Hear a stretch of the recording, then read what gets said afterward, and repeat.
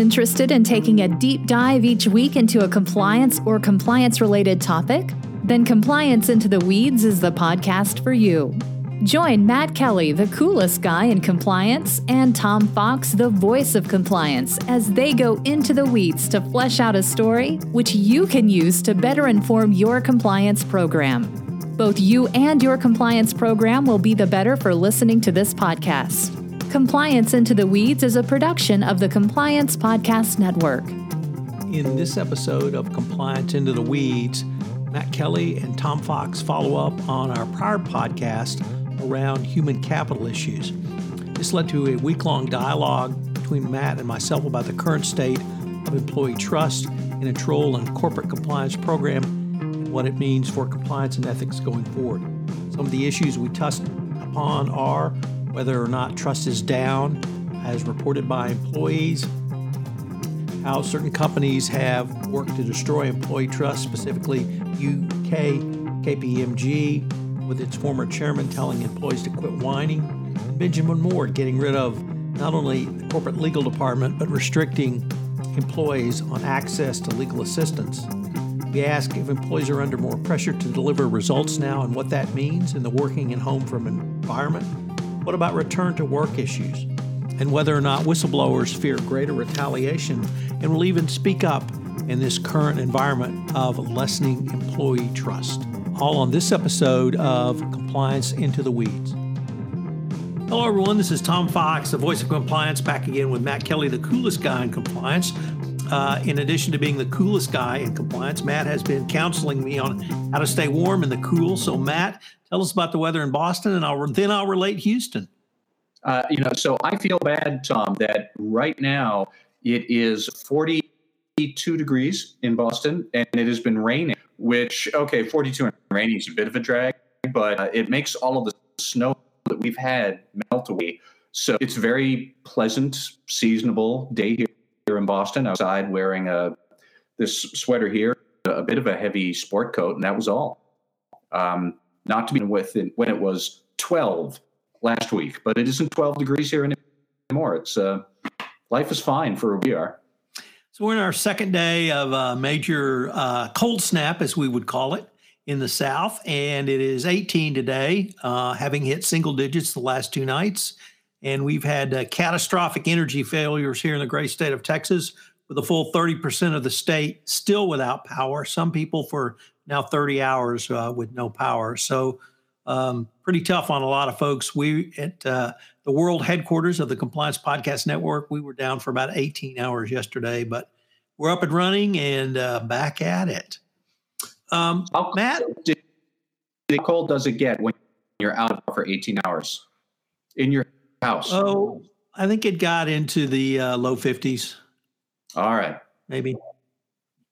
So anyway, Matt, last week we had a really interesting podcast around human capital issues that you had written on, but you were writing on it really from more of a regulatory SEC angle, what the disclosures were. And then we tried to extrapolate from there what that might mean about corporate culture.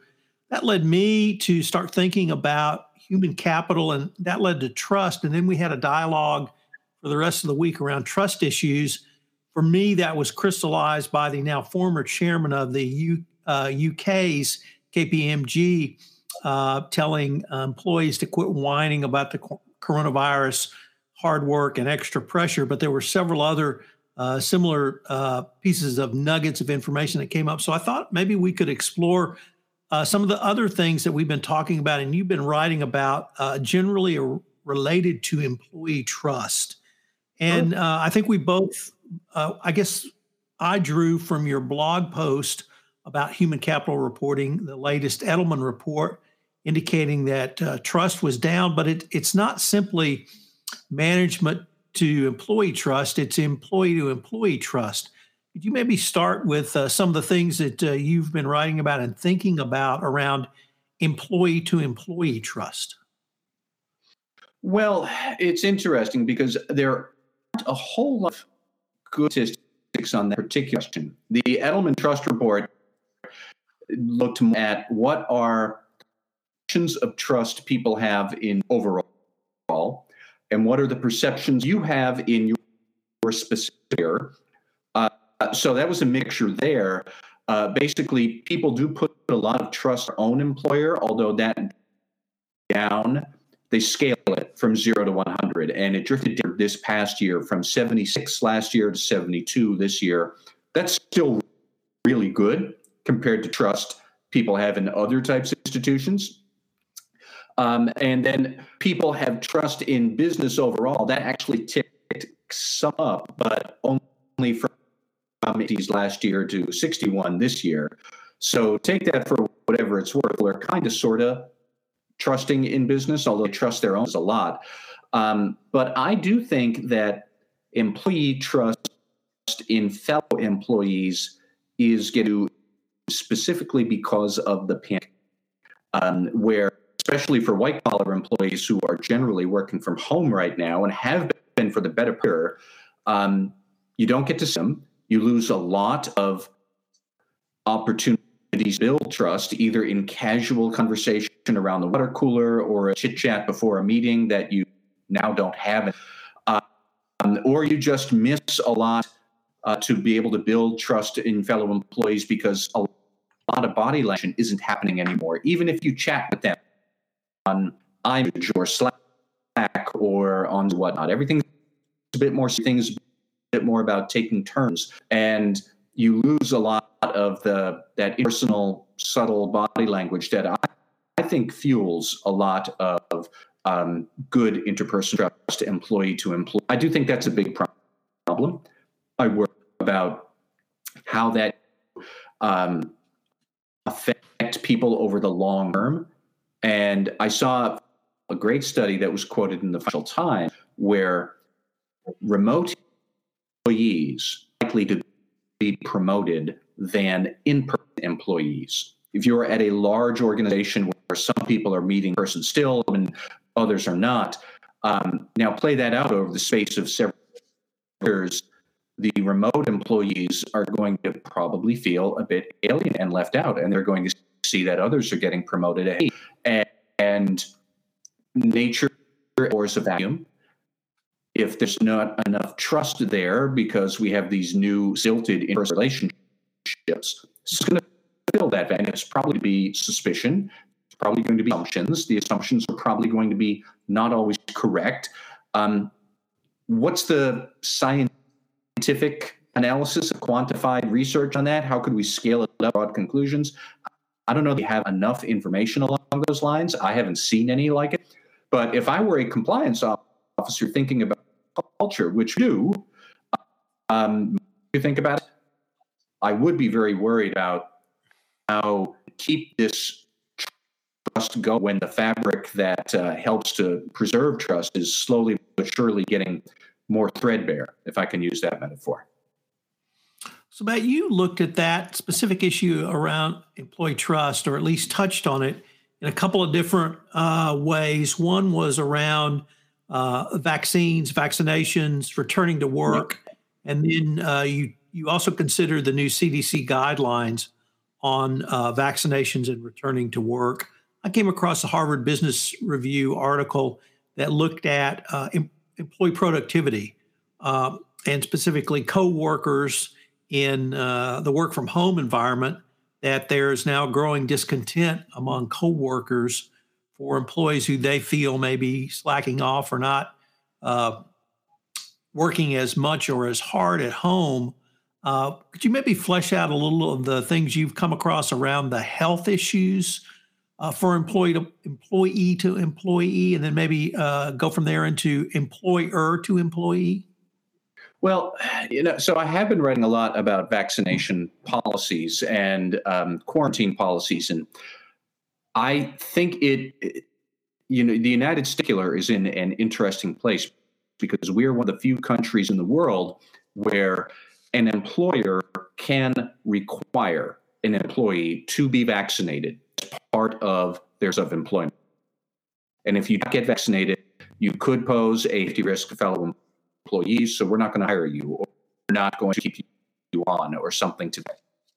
That's rare. It's not the case, say, Europe or the United Kingdom or Canada, or I think most other major economies. I am not aware of other major economies where, like, you have sort of power. But because the company has that power, it raises the interesting question of whether a company should actually force the issue. And I have been on several webinars and been writing about a lot of compliance officers. Their first instinct is to not want to club employees with a heavy-handed policy. That really gets to reading a lot of distrust, raise some very awkward questions around issues and diversity and inclusion issues that it's no secret minorities are much less eager to get vaccinated, much less trusting of vaccines, and they have very good reason to be skeptical of it. So if you are requiring all employees to get vaccinated, but all of your employees really don't want to do it, is there some sort of discrimination or issue that's going to raise its ugly head? No, but as I often say, I look forward to the fact pattern that lets us think about that, because I suspect at some point people would have a big problem with that. It's not going to look too many other employees who would be happy to get vaccinated. But if you're going to be seen as forcing the issue, I don't know a lot of employees would appreciate that. So I don't know how much that answers your question or not, but I think employers are in a damned if you do, if you don't position. If they don't require vaccination and an employee does show up to work who isn't vaccinated and gets sick and causes an outbreak, could you be held liable by other employees sick on the first one who didn't want to get vaccinated? And again, many jurisdictions really could. So it's much more about the correct path, the wisest path, the best path is going to be that the employer has enough persuasive authority and trust to convince employees that, yes, I should. It is a wise thing to do personally, my organization better. Everything vaccines can bring a ton of benefit to many other people. It's the right thing to do. Let's do it. An employer is going to need to be perceived trustworthy to be able to make that argument. And if you're just now starting to think, how can we be more trustworthy to our employees so we can get them to do this, you're way behind on the curve. I don't know how many employers actually are in that predicament that just now we're thinking, oh, hey, trustworthy, we should be that. I hope that's not the case, but I could easily see where a whole lot of companies might be in that boat, and they're going to have some very cynical employees. We're going to wind up, it's going to be very difficult to get through 2021.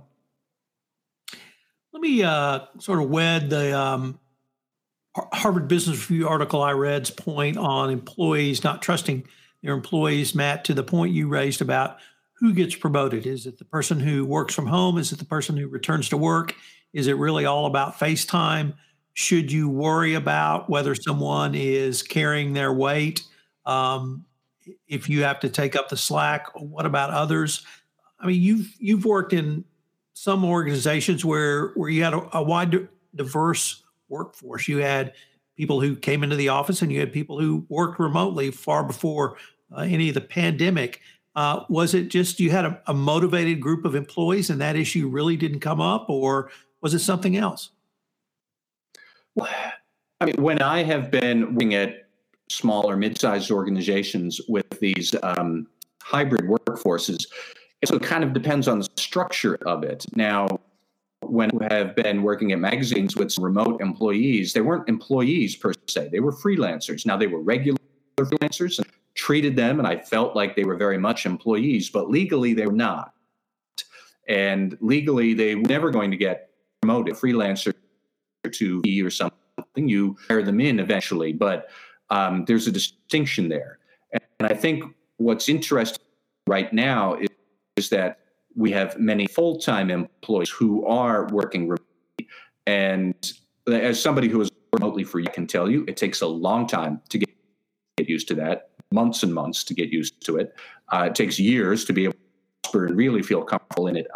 But even then, today, I work as a contractor for clients. I'm not a full-time employee of anything. I never expect to, and no promote per se, but how can you make employees feel, I would, even if I were a compliance officer and work so much issues. I was more about employees still feel invested enough in me to speak up if they see conduct, because they are literally out of, and are they also out of mind? And if you're out of sight to them, you might be out of mind to them. They might not particularly care. They might understand that what they see now is misconduct. They might not realize it actually is misconduct. They might feel if they're doing their thing in their own silo, the dreaded word, raising its head yet again. Everybody is in their own silo of one, in their office at home or in their spare bedroom. It can be much more difficult to collaboration, foster a sense of investment in the success of the company. It's funny on this subject because just last night, some old research from Ethicist in 2019, they had published a report about when speak up about misconduct. And the number one reason, first off, about 90% of employees said that they generally would to speak if they saw misconduct. Okay, that's great. And then 85% of them said they would want to speak up because that's the right thing for the company and I care about the company. Again, that's great. In 2019, before the pandemic, I wonder what those numbers would be like today and how many people still feel that same connection when they are physically not present in the office. They're not with their coworkers. The closest you get is a call with some clunky Wi-Fi. How does that color your perceptions of loyalty, eagerness to speak up about misconduct? I don't know. I'll be curious to see what some research shows on that kind of question 6 months from now, a year from now, when we've got a good post-pandemic data period we can look at. We'll see. So let me pick up on two current events around employee trust that struck me as particularly damaging. The first one was the aforementioned, now former chairman of the UK KPMG firm, who told employees to quit whining. I've seen the video of that. It really was stark, and he did say that. And he went on to compound his problem by saying that there was no unconscious bias, which tells you that alone tells you that there's unconscious bias if you deny that.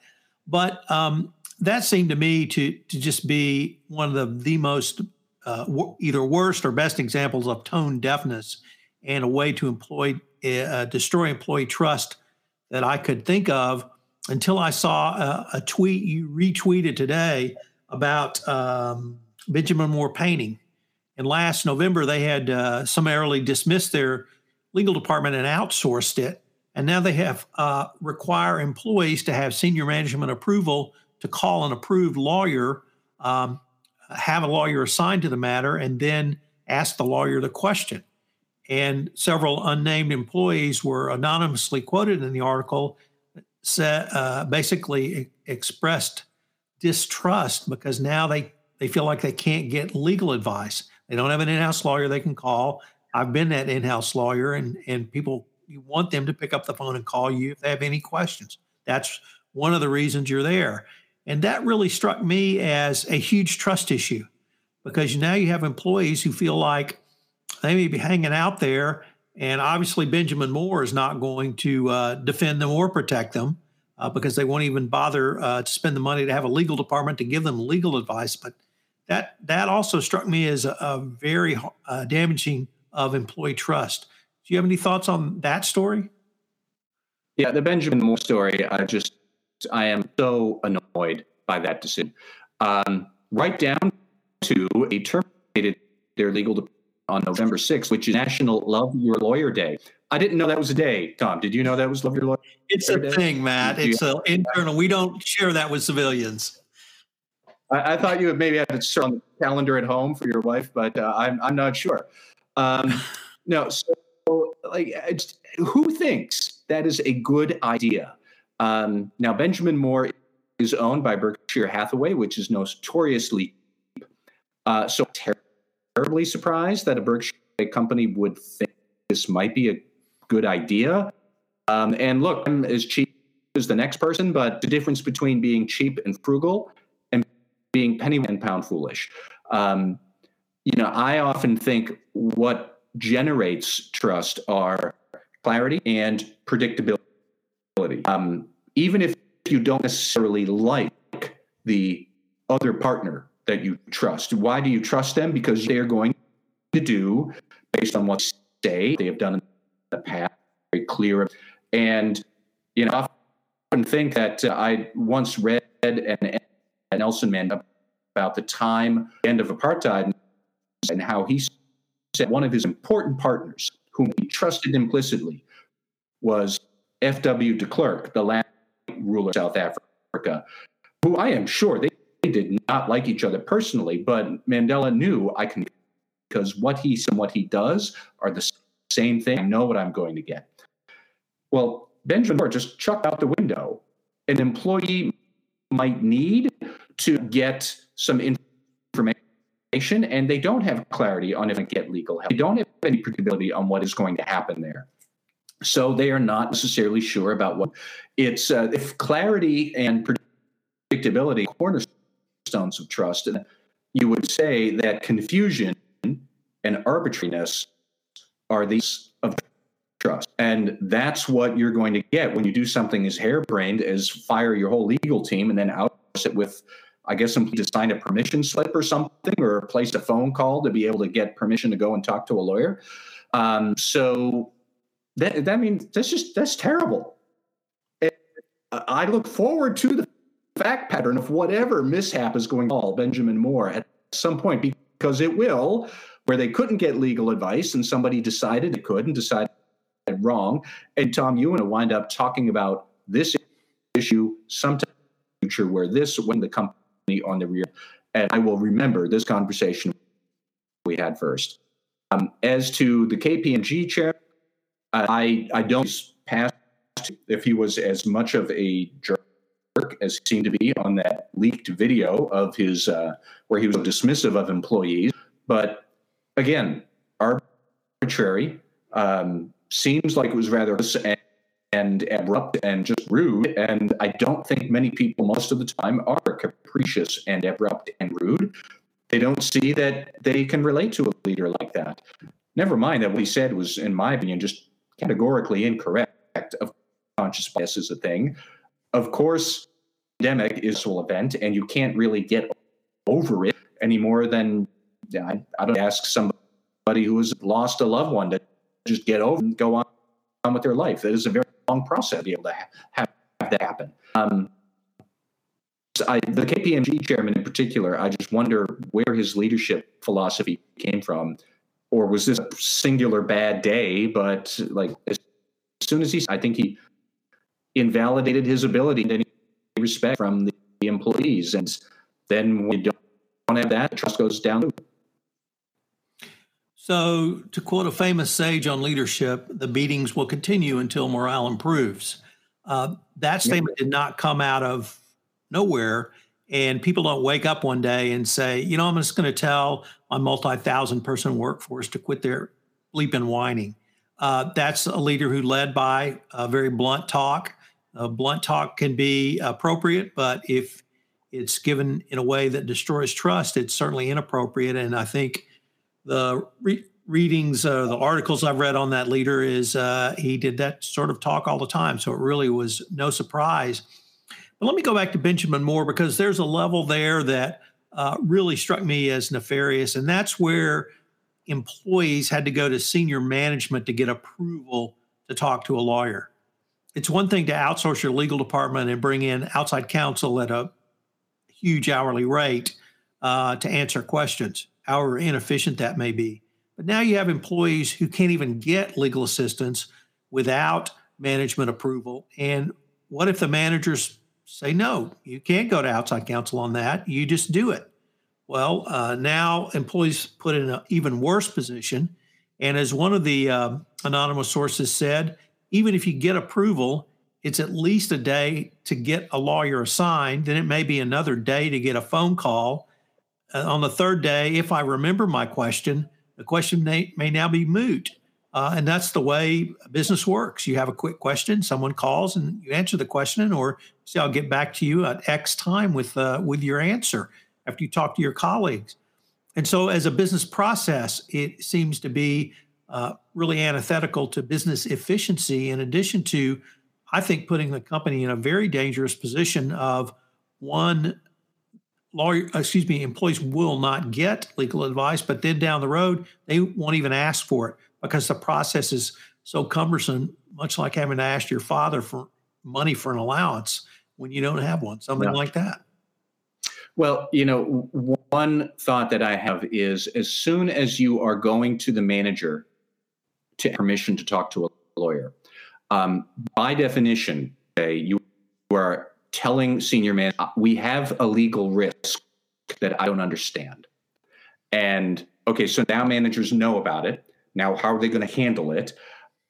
What if this is necessarily a contractual question that you have, but it's a compliance risk? Now, saying that if I have an ethics and compliance concern, senior managers to be able to get some advice, because that doesn't sound to me like the Justice Department would be pleased with that at all. It also gets to the question, and I don't know about the stakes of Berkshire Hathaway and Benjamin Moore, but what is the structure of their compliance program? Is it something that is part of the legal department? Is it separate from legal? If it's separate from legal, do you need permission to have a compliance officer? Did that person off too? Quickly see how some issues that are quasi-legal, but also quasi-ethics enforcement and whatnot, they get really sticky really fast. With alerting senior managers that are aware of this issue, that might not be something that the employee wants to do. It might be just not good government practice. If you have a significant compliance issue, you don't want management necessarily to be engaging and thinking, what should we do with this? You want an independent compliance officer to get it, who can then say, we're going to get outside counsel right now. And you want that to happen. And this sounds like this isn't here. So I would be, the more I play this out, the more I'd be quite intrigued to see what I would think about this sort of judgment. So, Matt, really a lot to unpack, a lot of discussions, and a lot for the compliance officer and chief compliance officer to think about going forward. I guess perhaps the only thing I'm certain about is we'll be revisiting this again. I hope so. Hello, everyone. This is Tom Fox again. I'd like to thank you for listening to this episode of Compliance Into the Weeds. I hope you will join Matt and I each Monday at 3 p.m. Central, where we live stream Compliance Into the Weeds, and you can pitch questions to us and be part of the engagement and commentary. If you have any questions for Matt, you can reach him at mkelly@radicalcompliance.com. If you have questions for me, you can reach me at tfox@tfoxlaw.com. I hope you've enjoyed this episode, and I hope you will join us again for an audio podcast or the live stream once again at 3 p.m. Central Time each Monday. Compliance Into the Weeds is a production of the Compliance Podcast Network and a proud member of C-Suite Radio. This podcast is a part of the C-Suite Radio Network. For more top business podcasts, visit c-suiteradio.com.